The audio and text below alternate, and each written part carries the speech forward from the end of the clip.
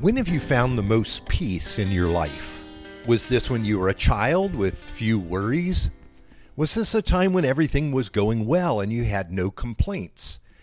Now, this is Friday, July 14th, and in many ways, the heart of every person seeks peace, a fullness, when things are right in the world and right in you and with you. What is real peace, and how can we have it? Here's our scripture text for today, John chapter 14, verse 27 to 28. Jesus said, "Peace I leave with you, my peace I give to you. Not as the world gives, give I to you. Let not your hearts be troubled, neither let them be afraid. You have heard me say to you, I am going away, and I will come to you. If you loved me, you would have rejoiced, because I am going to the Father, for the Father is greater than I am." Now, in our study of discipleship, we're looking at this long teaching Jesus gave his disciples on the night before he went to the cross. Our lengthy section for this week is about the Spirit of God, the gift that Jesus leaves with his disciples at the conclusion of his earthly ministry. How does peace figure into that? Well, first we want to nail down what peace actually is. For the Jewish people, the word peace was a pregnant word, a word filled with hope for fullness, for a time when things were as God made them to be. As the Lord spoke over creation and pronounced it good, really very good. God wasn't just saying that things would turn out well, he was saying that all things were just right. They were perfect, really. The word for peace in Hebrew is the word shalom. It means more than peace as we think about it. It also means health, wholeness, integrity, a state of being as God intends. Rightness and even righteousness is thrown in. Now, our ideas of peace are often limited to the idea of war ending, the ceasing of hostilities. But that's just a small part of shalom. Jesus says that the peace that he provides transcends the peace that the world can provide. How do we know this? Well, the idea of shalom is one of the most robust and deep ideas in the Hebrew language and Jewish faith, because it gathers up the fullness of what God provides to his people.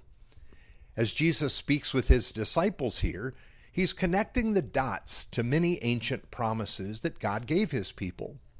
For example, here's from Psalm 82. "Let me hear what God the Lord will speak, for he will speak peace to his people, to his saints. Steadfast love and faithfulness meet. Righteousness and peace kiss each other." It's a beautiful promise, telling the people that one day peace will come when there's a bringing together of mercy and faithfulness. And Jesus is clearly referring to this time. The Jewish people believed it would not come until the very end. But Jesus is explaining that this fullness and wholeness, when things are right in the world, comes in and through him. This is what this means in practical terms.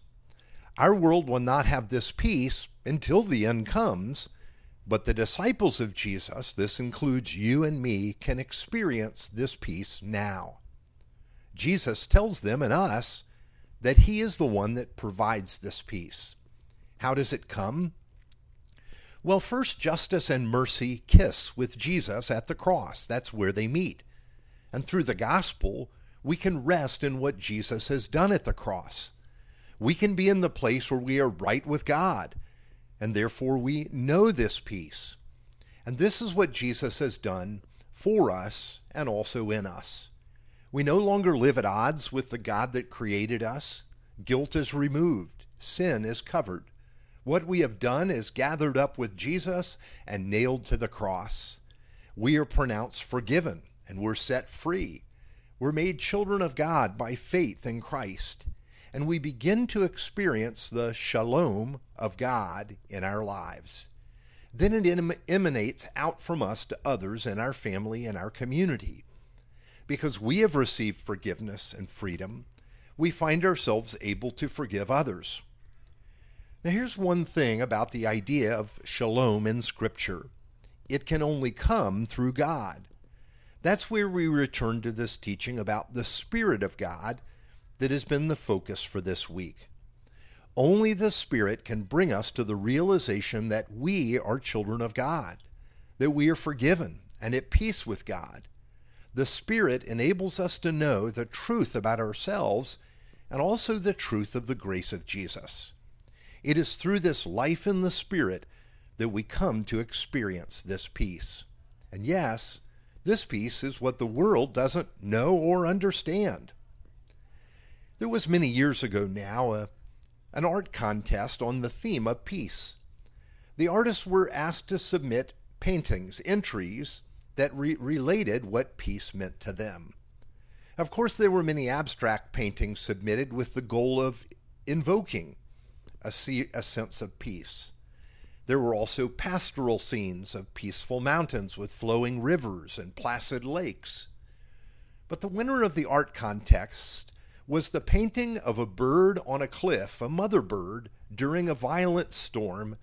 Huddled for protection from the storm and in perfect peace was her small chick, being shielded by its mother from the dangers of the bluster and the lightning and the downpour.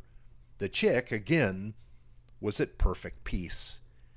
This is the effect of the shalom that Jesus gives to us in the gospel. It's not the promise that every day will be smooth sailing. That's just not going to happen in our broken world until Jesus returns. But it is the promise of God's presence, of God's favor, and God's protection in the midst of it all. It is the provision of a forgiveness and mercy that reminds us that we are loved and that all things will be well in the end, that the Father has a place for us that cannot be taken away or threatened. Would you pray together with me? Father God, you know our hearts need peace. We're so easily afraid of what is coming, afraid of what we can lose, afraid that we don't matter. But you show us in Jesus that we do. Even more, you give us such a grace that we can live in your peace even when the storms are raging. Enable us, we pray, to focus on what we have been given in Christ. For in his name we pray. Amen.